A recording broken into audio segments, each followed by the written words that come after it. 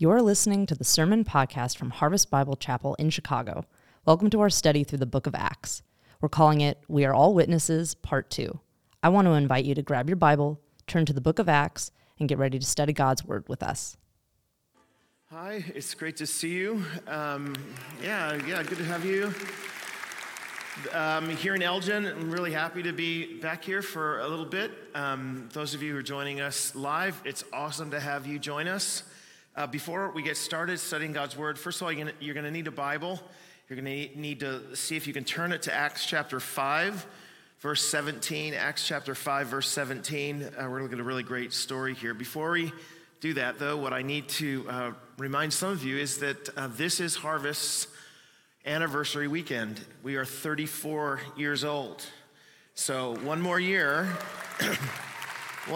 and we'll be old enough to be president of the country. So here's hoping. Amen. Yeah, that'd be the worst thing for us to be the president of the country. Yeah, it really would. Acts chapter 5, verse 17.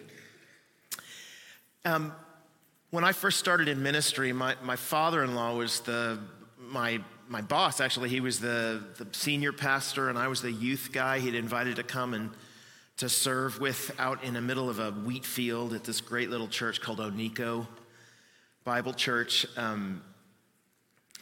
He gave me a book like on the second day I was there, and he said, read this book. It was kind of thick, so I was a little worried. It was a white book, and it was titled From Jerusalem to Irian Jaya. And the book was about world missions. It was basically about the history of how it is that the world has been reached with the gospel, but it was done in little snippets of different characters, different people throughout all the ages who have served Jesus. It was like so you'd have a page on, Hudson Taylor, that'd be a name you know. You'd have a page on William Carey. You'd have a page on, there's all sorts of different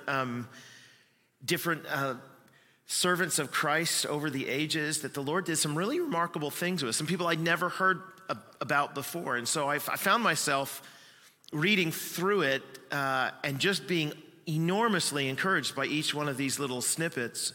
One of the ones that was especially encouraging to me was about a woman named Gladys Aylward. Some of you might know that name. Many of you who are younger probably wouldn't. She was a parlor maid in the early 20th century. And so Downton Abbey era, okay? Men, you remember the Downton Abbey? Yeah? Or it was the one you fell asleep halfway through. But you saw that there was an upstairs people who wore all the tuxedos and the downstairs people who served the rooms and ladies' maids and stuff. She was one of those downstairs people. And she was a very poor woman, very small woman with jet black hair. She went to a conference. She's a Christian lady, so she went to a conference where she heard the pastor start talking about world missions and the call of Christ to go and make disciples of all nations. And she thought, that's what I want to do. She had no money, she's nothing, but that's exactly what I want to do. So she applied to one of the largest mission agencies of that time. This is in England of those days. And so she applied to Hudson Taylor's China Inland mission. And they said, well, come along and we'll see if you're able to be one of our missionaries. And so she went, and they ran her through the tests and things. And they said, I'm sorry, you just don't pass our exams. You're not quite up to the standard that we need in order to have an impact in China. So she went back sad, but she could not get this out of her mind when she was cleaning things around the great homes that she served.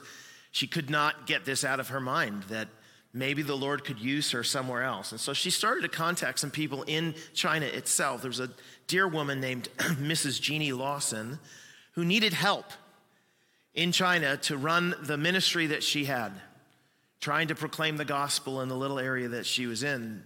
But Jeannie Lawson said, I can't pay you, and I can't pay you anything to get here, okay?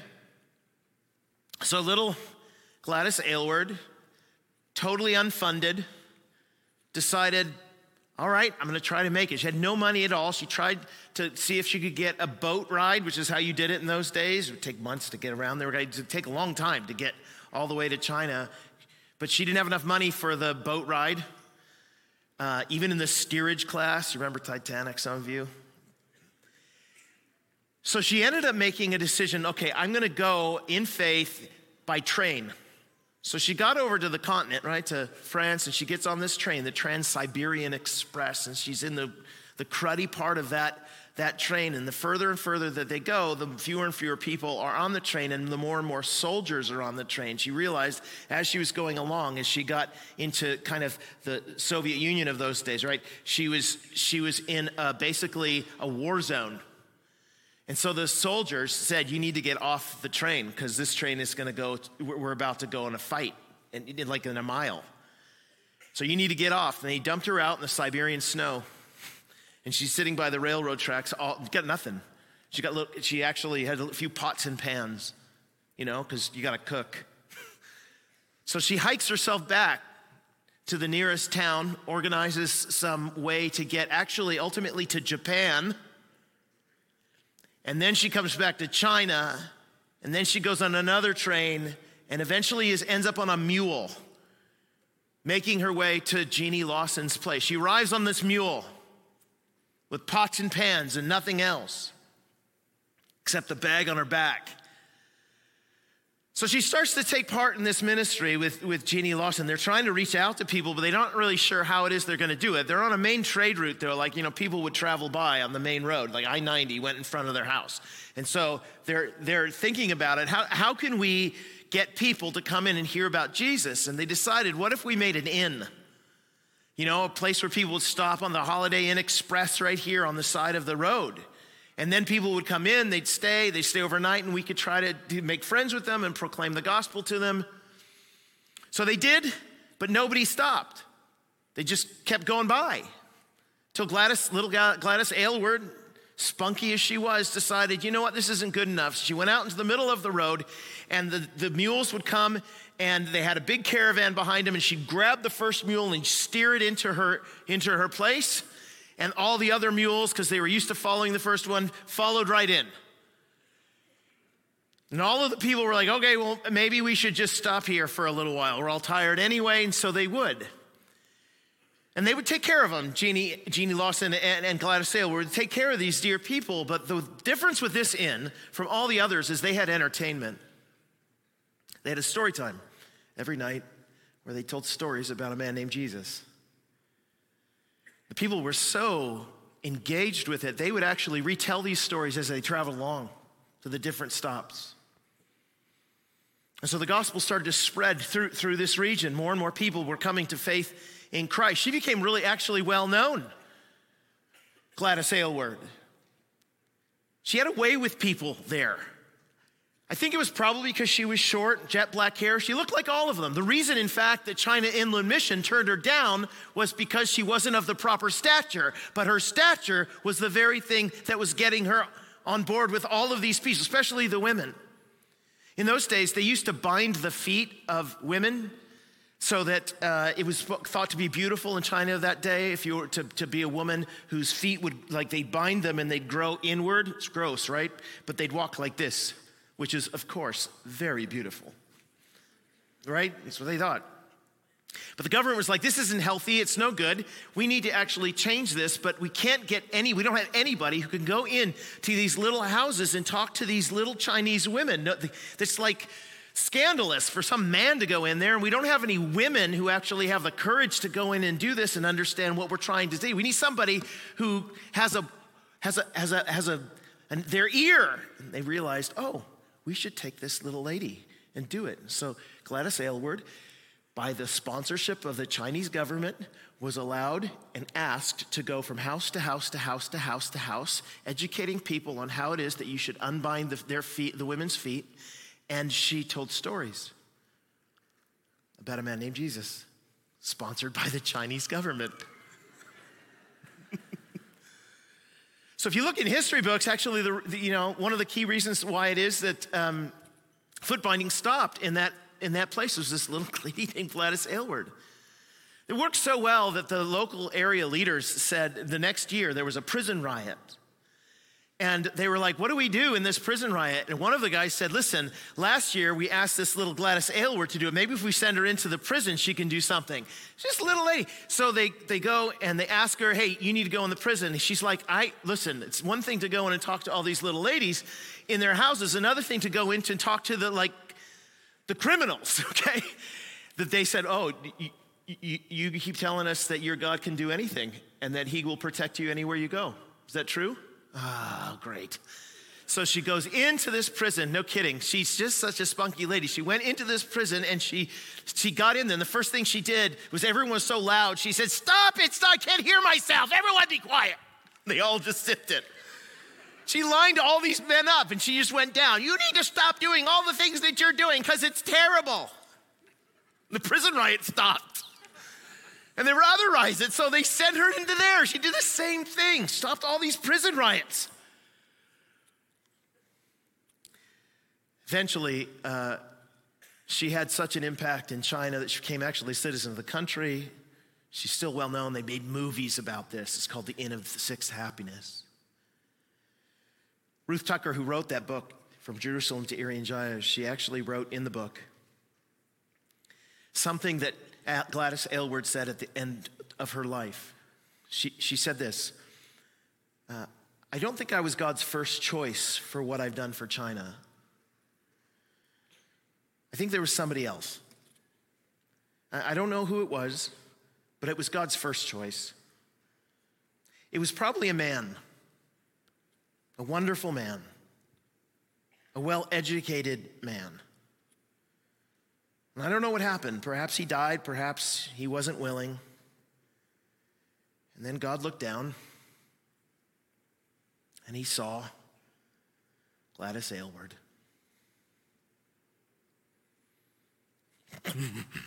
All right.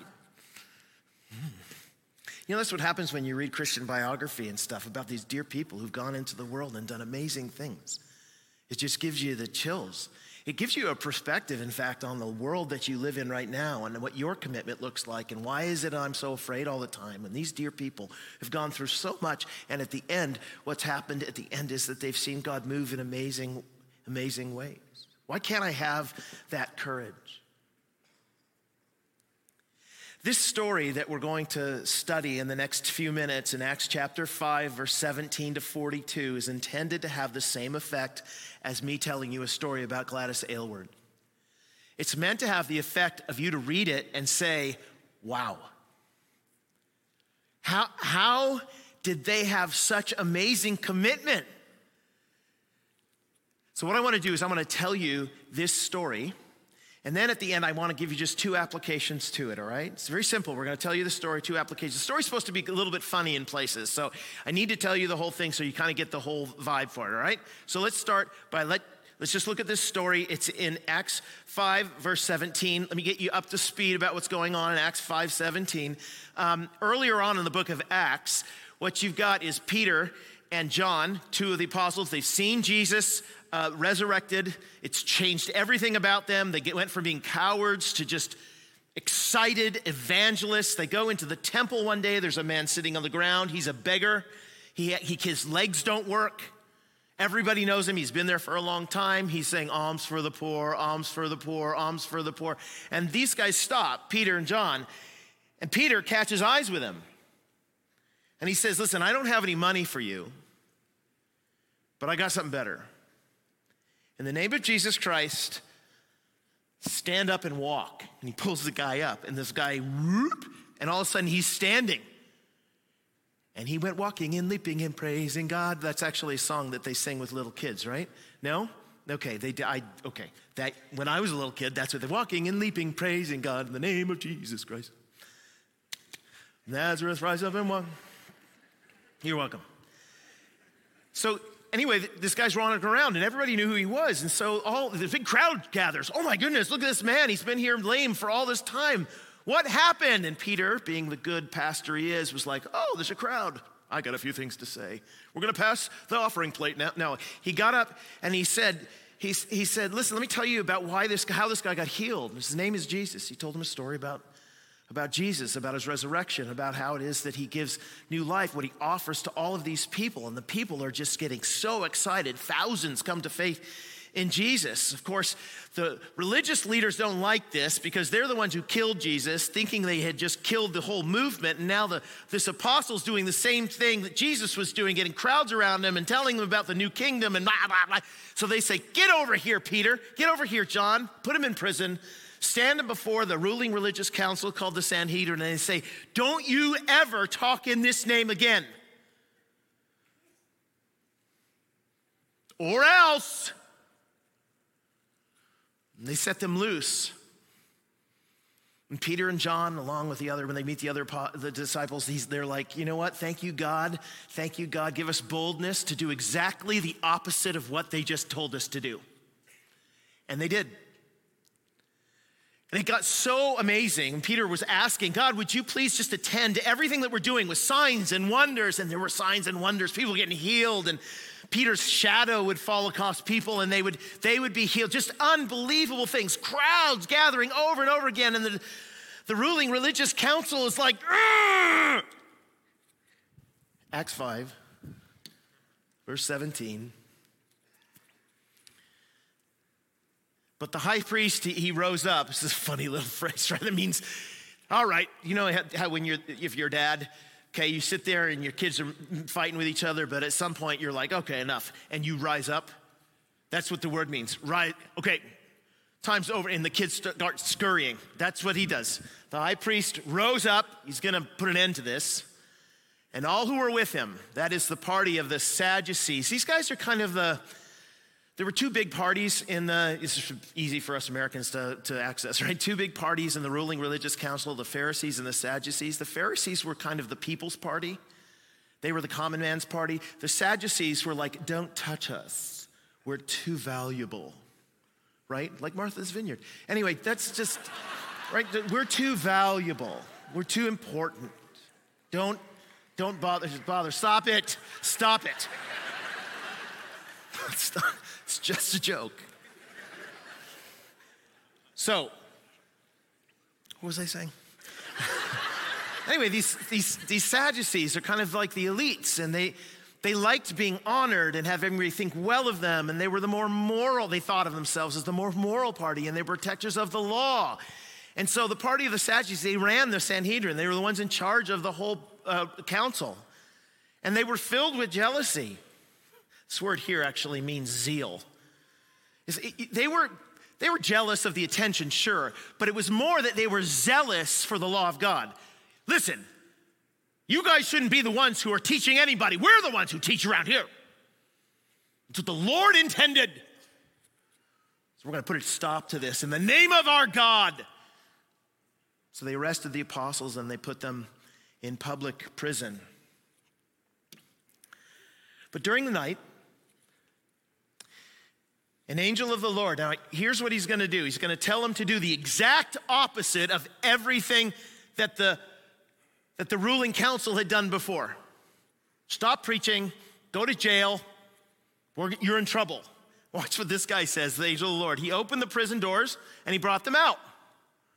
And he said, okay, I need you to go and I need you to stand in the temple, which is the place that they told him, don't you dare come into our temple. And I need you to speak to the people all the words of this life. I don't want you to leave anything out. Don't duck anything. Just seriously, come in, tell them about, sin and repentance and all that stuff. Lead with it. Lead with the hard stuff. Go, says the angel. And when they heard this, they entered the temple at daybreak and began to teach. Listen, I don't know if you've ever seen the movie Shawshank Redemption. It's basically about a prison break at the end. This guy, Andy Dufresne, when he climbs through a big pipe full of human sludge, and he comes out the other end. And the first thing that he does after he gets out of prison is he goes to Mexico. Can I give you a piece of advice? If you ever find yourself imprisoned, seriously, some of you, this is more applicable than others, but if you ever find yourself in prison and you have the opportunity to escape and you get out, you should go to Mexico. You know what you shouldn't do? you shouldn't go back to exactly where they caught you and do the very thing that you were doing publicly that they caught you doing. This is not a good idea.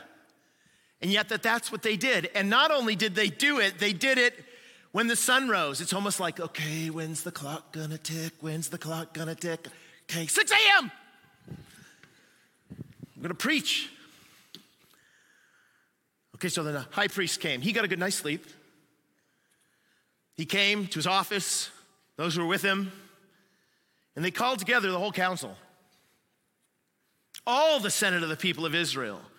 They're bringing their power people, all dressed in their wigs. And sorry, I don't think they had wigs, but do you know what I mean? Like the wigs and the formation of everything. They get everybody in place, put the biggest guards in the front.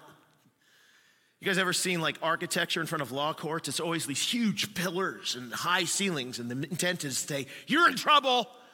The state stands against you. Look at the kind of buildings we built. So they've arrayed all of the forces, all the Senate of the people of Israel, and then they sent to the prisons. Everybody ready? Let's go send to the prison. Go get them. To have them brought. But when the officers came to the prison, they didn't find them. So they came back and reported. This is one of my favorite phrases, this whole story. They come back alone. The high priest, hey, where are the prisoners? Okay, so here's the thing. We found the prison securely locked. It's not like anybody had a key or anything. It was exactly the way we left it. And the guards, they were all standing at the doors, and they were awake. They were looking at us. Hey, good morning, Jim. Good morning, Bob. But when we opened the doors, we found nobody inside.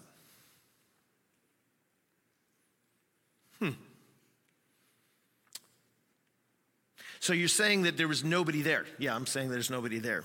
Did you misplace them? Like your keys. Do they have a little tile on it? Maybe you could whistle or something. Push the button. Or seriously, are they in another prison? Well, I think we only have one prison.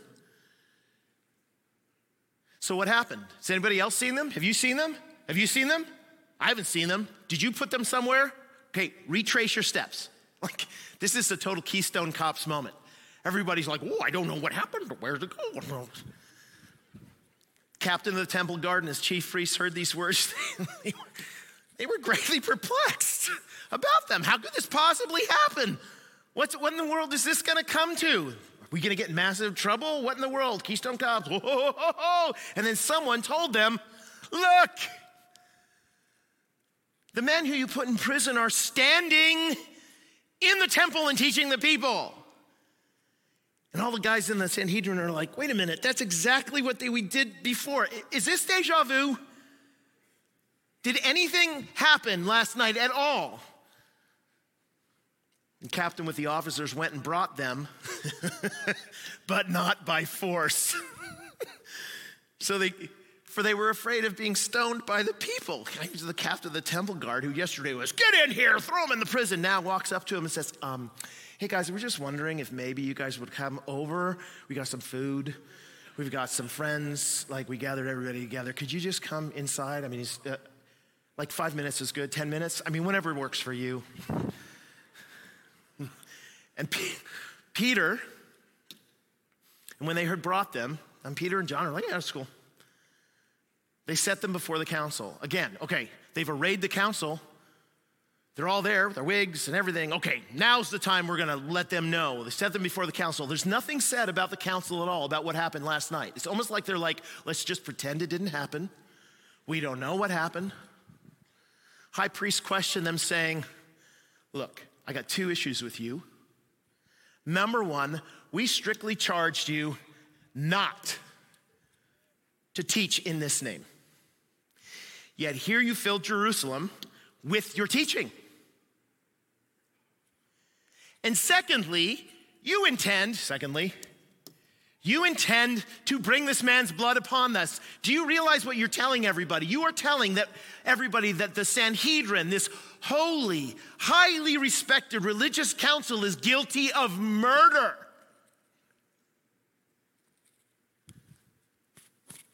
You fishermen, how dare you say this? What say you, Peter? Well, Peter and the apostles answered, okay, well, let's deal with your first issue. We have to obey God rather than men. Can I just pause the sermon right here? Pause, let's go over here for a second. This is an interesting little phrase, and the reason it's an interesting little phrase is because we are called in Scripture as Christians in order to submit to the governing authorities, Romans 13.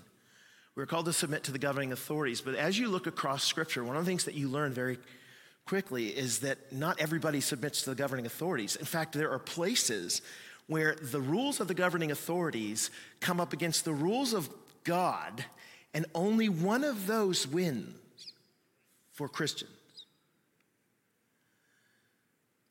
So you get really interesting passages along these lines. Here's one in Exodus having to do with these Hebrew midwives. This is the king of Egypt. He's the most powerful guy anywhere at this point. He said to the Hebrew midwives, one of whom was named Shiphrah and the other Puah. Ladies, if you want a name for your daughter, there's one. When you serve as midwife to the Hebrew women and you see them on the birth stool, okay, so they're ready to give birth, if it's a son, you got to kill him. But if it's a daughter, she's fine, no threat. But the midwives feared God. And because they feared God, they did not do as the king of Egypt commanded. See, the fear leads to not doing it. But they let the male children live. Okay, so the king of Egypt sees all these little boys being born. He's like, wait a minute, I made an order here. And he brought the midwives and said to them, look, why have you done this? And let the male children live. And the midwives said to Pharaoh, oh my gosh, it's not our fault. Look, the Hebrew women are not like the Egyptian women. They're vigorous. And give birth before the midwife comes to them. This is a straight lie. It's an absolute straight lie. So God dealt well with them. The people multiplied and grew very strong. So what you have is God dealing well and rewarding people who purposely disobeyed a command of a king. Queen Vashti in Esther is told by her husband, the king, while he's having a party with all his buddies, hey, bring your wife over so she can do a little spin and dance for us so we can all ogle at her. And the queen says, I'm not going over there. And she's right. The Bible holds her up as actually being right. So what you have to understand, all of us, is that when the law of God comes up against the law of man, and people who are even in authority around us want us to do something that is not according to what Scripture teaches, our responsibility is not to submit to it, but to stand over against it. This is why the Christian church was the reason for the civil rights movement. This is why the Christian church throughout ages has brought God's kingdom values into places and changed the world, because they were willing, like Martin Luther King, to march and not bow his knee to a body that says, no, you guys can't drink the same water as you guys do. The Christian church says, no, all are one in Christ Jesus. So our responsibility ultimately is what Peter's is. Oh, you want me to stop preaching in the name? Not gonna happen. Back to the sermon. Play. Okay. This is the right one here. We must obey God rather than men. Okay, so that's the first piece. We're not going to listen to you. And the second thing, in relation to what you said about bringing his blood upon your heads, look, the God of our fathers raised Jesus, whom you killed. Guys, you killed him. You keep wanting to say that you didn't do it, but you killed him by hanging him on a tree. But listen, that's not the end of the story. God exalted him at his right hand as leader and savior to give repentance to Israel, says Peter, to all the leaders of Israel. And forgiveness of sins. You guys killed him, but don't you see his death, his blood heals his murderers. It's not bad, it's bad news that you killed him. How dare you kill the Son of God? But the Son of God dies for you, the killers.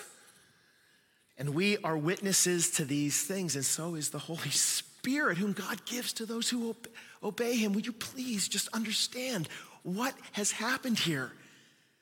This is good news, says Peter, preaching before the Sanhedrin. And the Sanhedrin, that's the king of Egypt, that's the wrong guy. When they heard this, they were like, we all want to become Christians. This is awesome, this good news. No, they were enraged. And they wanted to kill them. Why? Because, dare you say that we're murderers? Don't you dare call me a sinner. But a Pharisee, remember, he's the other party, the people's party. And he was in the council, and he was named Gamaliel. So he's part of the rebellion. And his name is Gamaliel. He was a teacher of the law and held in honor by all the people. You know what? When you look into the background of Gamaliel and stuff, one of the things you immediately learn is like, this guy's Yoda. Like he is when he stands up and says, I have message for you, whatever. And he talks, everyone's like, oh, okay, yeah. Even though he's on the opposition party, everyone's like, oh, Gamaliel's about to talk. The wisdom's about to come forth. He was held in honor by all the people, and he stood up and he gave orders. See, you can only give orders if you have everybody's ear, to put the men outside for a little while. And he said to them, all right, men of Israel, let's be careful what we're about to do with these men. For let's remember, okay, before these days, Theudas, he rose up, claiming to be somebody. And a number of men, about 400, remember they joined him, but he was killed. And all who followed him, they were all dispersed, okay? And it came to nothing. So after him, Judas the Galilean, he rose up in the days of the census. And he drew away some of the people after him. But he too, he perished. And all who followed him were scattered. You see the pattern, guys? So let's apply it to this present case. Let's just keep away from these men. Let's at least leave them alone. For if this plan or this undertaking is of man, which were those other two guys were, it will fail. And this is his emphasis. Hey, guys, it's going to fail. Let's just take our hands off it. It won't be a big deal. It'll rise up for a minute and then it'll die down. Let's just do that. I mean, if it's of God, we wouldn't be able to overthrow them. We might even be found opposing God, which of course we're not opposing God. We're the good guys. Give me a break. This is all going to die out. This little phrase right here, if it's of God, you might be found opposing God. This is Luke who's writing this with a wink. Hey, if you want to test whether or not Christianity is true or not, whether or not he rose from the dead, Luke is saying, let's just see if when I'm writing this in the 60s, if Christianity is still around. And the answer was, you bet. So even the religious leaders say it. If it lasts, it's of God. Man, has it lasted. I mean, you're sitting here today. I mean, you guys are sitting here today in a Christian church. It's still lasted. Right, so they get the guys back in the room. They took his advice. And when they had called in the apostles, they beat them. Swear, they flogged them. It's 39 whips. Get on your knees. We're going to whip you 26 times on your back and 13 times on your front. Those leave marks. And they charged them the same thing they said before. Do not speak in the name of Jesus. And they let them go. And then they left the presence of the council rejoicing that they were counted worthy to suffer dishonor for the name. Guys, I get upset when someone says something mean to me on Twitter. Like, I get mad. Lord, why did you call me into this ministry if people are not going to like me? Right? These guys are like limping away from the thing with bruises and gashes, and they're like, yes, skipping, awesome. They're worthy to suffer for the dishonor of the name. And every day in the temple and from house to house, they did not cease teaching and preaching that the Christ is Jesus. Come on. The intention, of course, is that you and I are supposed to be encouraged, enamored, lifted up by an example like this, just like we're supposed to be lifted up by stories about Gladys Aylward and all the others who come before us. So let me just give you 2 quick applications, all right? Here's the first one. This whole story is written, I think, by Luke to show that God is in control of even the mightiest powers. You can array whatever you want over against the King of the universe, and they will all fall away. He holds ultimate power, and even though those powers that we see before us think that they're running everything, God's like, oh my goodness, you have no idea. I'm using your stupid decisions against you. John Polhill, who's a commentator on this passage, he said this. He said, the Sanhedrin was totally thwarted in its designs, totally helpless to control the situation. All was in God's hands. The only reason the apostles finally appeared before the council was their own willingness to do so. And they were willing to do so because the events of the night had convinced them once more that they were very much in God's hands. Yes, real power is in God's hands, and so are we. Man, the Bible is just replete with examples of this, making this point over and over again. If you read through the Gospels, one of the things you'll find at the end of the Gospels when Jesus is going to the cross, they'll say things like Jesus was preparing his disciples for the fact that he was going to go to the cross and be killed. Hey guys, I'm gonna go be killed and crucified, and then 3 days later I'm rise from the dead. They didn't get it. Hey guys, I'm gonna be crucified, 3 days later rise from the dead. He's telling them ahead of time what's going to happen because none of this is a surprise to him. I mean, Judas is over here thinking to himself, I'm gonna turn the tables on this Jesus. And Jesus is eating with the guy at dinner and saying, yeah, the one who dips the bread in this cup with me is gonna be guilty of betrayal. Judas. John even says, he knew before anything began who was gonna betray him. Judas comes in to give him the warm kiss, and Jesus looks at him and says, do what you came to do. This is not a story of some man who got caught in the machinations of some big political maneuvering, as if the religious leaders and authorities and the Romans had somehow figured out a way to politically stick it to him. Jesus is like, man, you guys are nothing. I wouldn't be here, Pilate, unless I chose to be here. If you go to the Old Testament, one of the things you learn is like Moses, he's standing at the burning bush. Take your shoes off, it's holy ground. And God says to him, here's what I want you to do, Moses. I'm gonna tell you the future. You're gonna go, you're gonna tell Pharaoh, let my people go. Pharaoh's the biggest, baddest cat around. You're gonna go tell him, let my people go. And Moses is like, do you not know my history? I actually did something really bad. Right? Like I knew him and I did something really bad. So I don't really want to see him very well. And if I go to the people of Israel and I say, hey, I'm going to be the agent that God uses to free you, what do you think they're going to say? They're going to be like, yay. No, they're not going to be yay. I don't have any proof. They'll say, who do you think you are? God never talked to you. God's like, okay, here's a stick. Throw it on the ground, turns to a snake. Whoa. Take your arm in your cloak, put it back out. It's got leprosy. Put it back in, put it out. Good. I mean, Moses is probably doing that all day. Right? Yeah, but I'm not the right guy. I'm not eloquent. I mean, you're asking me to go talk. Either in the past or since you've spoken to your service, like I'm standing here right now. There's no bet. I don't talk someone go good med right now. But I'm slow of speech and of tongue. And then the Lord said to him, come on, who's made man's mouth? Who makes him mute or deaf or seeing or blind? Like who's in control of all the stuff? Is it not I, the Lord? Stop raising up barriers that do not exist for me. Yes, they exist for you. You look at them and are like, oh, I'm gonna cower before it. But I look at them and think, give me a break. Ping! So go. Look, I'm gonna be with your mouth and teach you what to speak.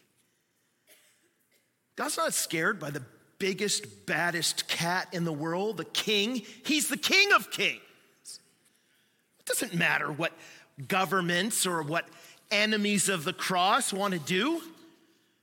All that they plan and all that they do works together to further God's purposes. That's sovereignty. That's power. That's control. Man, I was in China years ago, northern China. We arrived there. It was not a mission trip, but we went there to kind of tour some of the Chinese church facilities and some of the things that they were doing. Well, the police had found out that we were from outside the area. We were way north in China in a small town, what they call a small town, 1 million people, small town. So we're in there and we go and we stay in this missionary's place. The missionary, the public, they knew about them, but they kind of left them alone a lot of times. This mission was taking in little girls who'd been sold into the sex trade and ran away, and they would get them and put them in their property and hide them. So we were there, we arrived, I go and get the bunk, put my stuff on the bunk, and all of a sudden I hear honking outside, like a lot of car honking. And somebody speaking over a loudspeaker in Chinese. This goes on for like hours. Finally, the guy who's our host, came down, and he with a smile on his face, he says, "You like this?" I said, "What in the world?" He says, "He's the police." "What?" It's the police. They're driving around to let us know that they saw you coming in, and they're saying over the loudspeaker that you better not do anything that harms the Chinese Communist Party. And this guy's laughing. "Isn't that great?" I'm like, "Great? Are they gonna arrest us and put us, He goes, "Look, they think they're in charge, but we know who really is." Right. You do know that in your life right now, God is in charge of all the stuff. We're so scared. We're so frightened. There are mountains before us, and the Lord's like, "This is not a mountain, this is a little bump. I'll be with you." "What are you talking about? I'm gonna be with you." "Yeah, but it's a big thing. I don't have what's necessary. I don't speak them so good." God's like, Come on, look who the people I use." Why are you so afraid? Second, then, our commitment to God is fueled by our appreciation of the control of God. God is in control of even the mightiest powers, okay? But it's our appreciation of that control that fuels our commitment to God. You want to be really committed to God? Fill up your tank on His control. Question. All right, if you were freed from prison, would you go back to the location where they captured you? If you were standing before powerful governing officials who had authority to kill you and your family, would you tell them the exact opposite of what it is that they wanted to hear? If you were whipped repeatedly, would you smile and sing as you walk down the street because you counted it a joy to suffer for the name of Christ? Would you still preach? So why did they? Guys, I'm not gonna lie, I don't know a lot of people who would do what these apostles did. So my question with this whole passage is, why are you like you are? Like what happened? What do you know that I don't know? Because I don't have that commitment. Tell me, what is it? And I'm just telling you that they were confident in the control of God over everything. Their commitment to God was fueled by their appreciation of the control of God. This is what happens throughout history. I think I told you guys maybe a year and a bit ago when I first kind of came to the church about one of my great heroes. He's from the book, From Jerusalem to Irian Jaya. First time I ever read about him. His name's John Patton. He actually went to serve Jesus in an area called the Vanuatu. He had a huge ministry in Glasgow, Scotland to children, flourishing, but he felt the Lord calling him to go away from his family, away from everything. He gets on a boat, eventually ends to the South Pacific.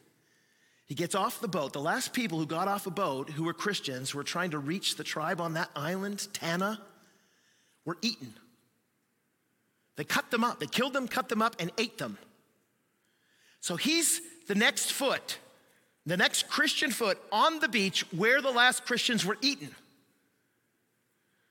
He's followed around by the he's able to kind of settle in, but nobody comes to faith in Christ. He's just followed around every day with guys holding rocks ready to stone him if he says or does anything that they didn't like.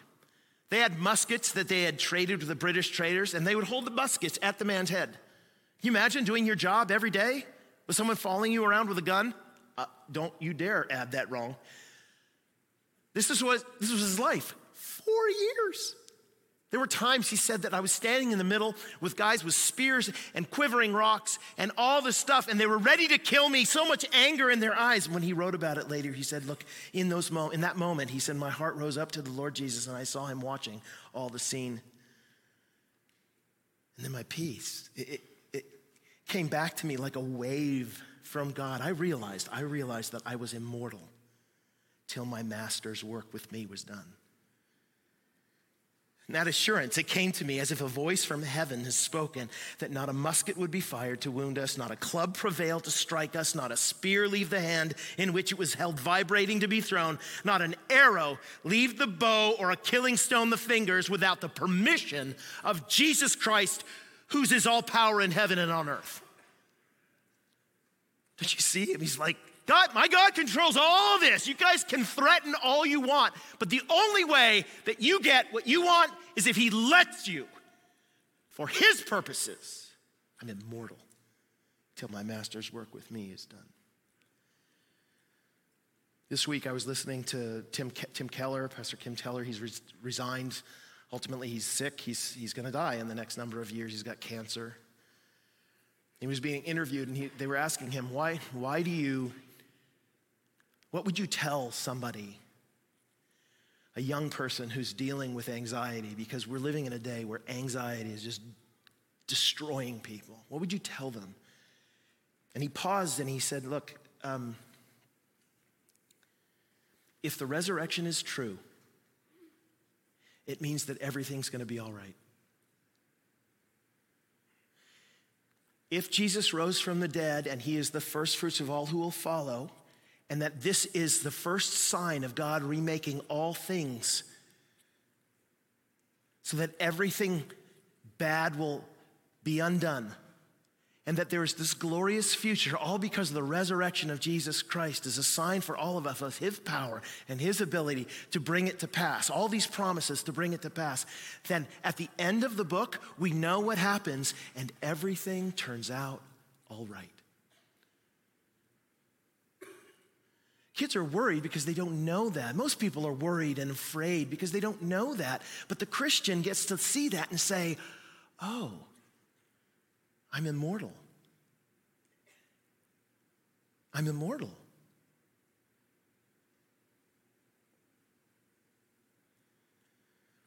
Let me finish with this. Look,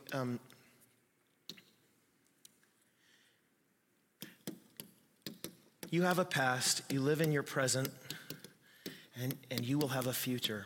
I just want you to think, here you sit right now. If you went back to your past and you could take that time machine thing that goes back and run, back to the future stuff, and you could go back and talk to the person you were in the past, and this person is very worried about a whole bunch of things. Am I going to get married? Is this going to turn out? Oh my goodness. You pick the things that you were really worried about in the past. What would present you sell past you? As a Christian, you know what you would say? Hey man, it's all going to turn out okay. God's on your side. Oh, okay, but here you sit, and I just want you to think about future you. Future you is sitting with Jesus, together with him. You're sitting next to Gladys Aylward and John Patton and all the other great cloud of witnesses who have seen God come through for them at every stage. There you sit, and you get to go back and have a word with present you sitting in the church right now with all the things that frighten you. What does future you tell present you? Oh man, it's not a mountain.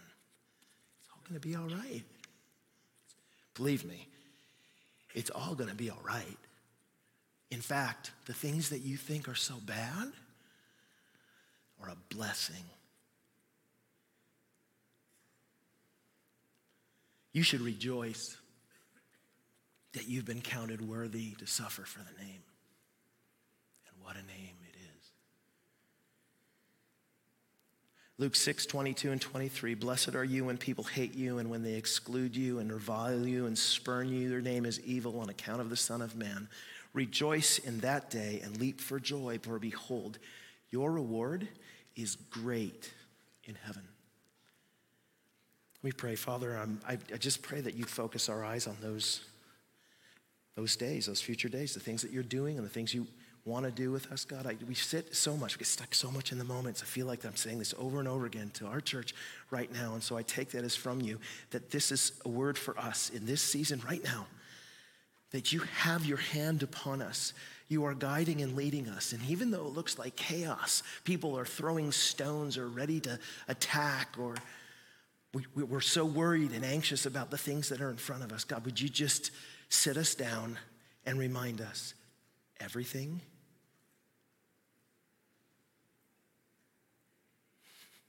is going to be okay.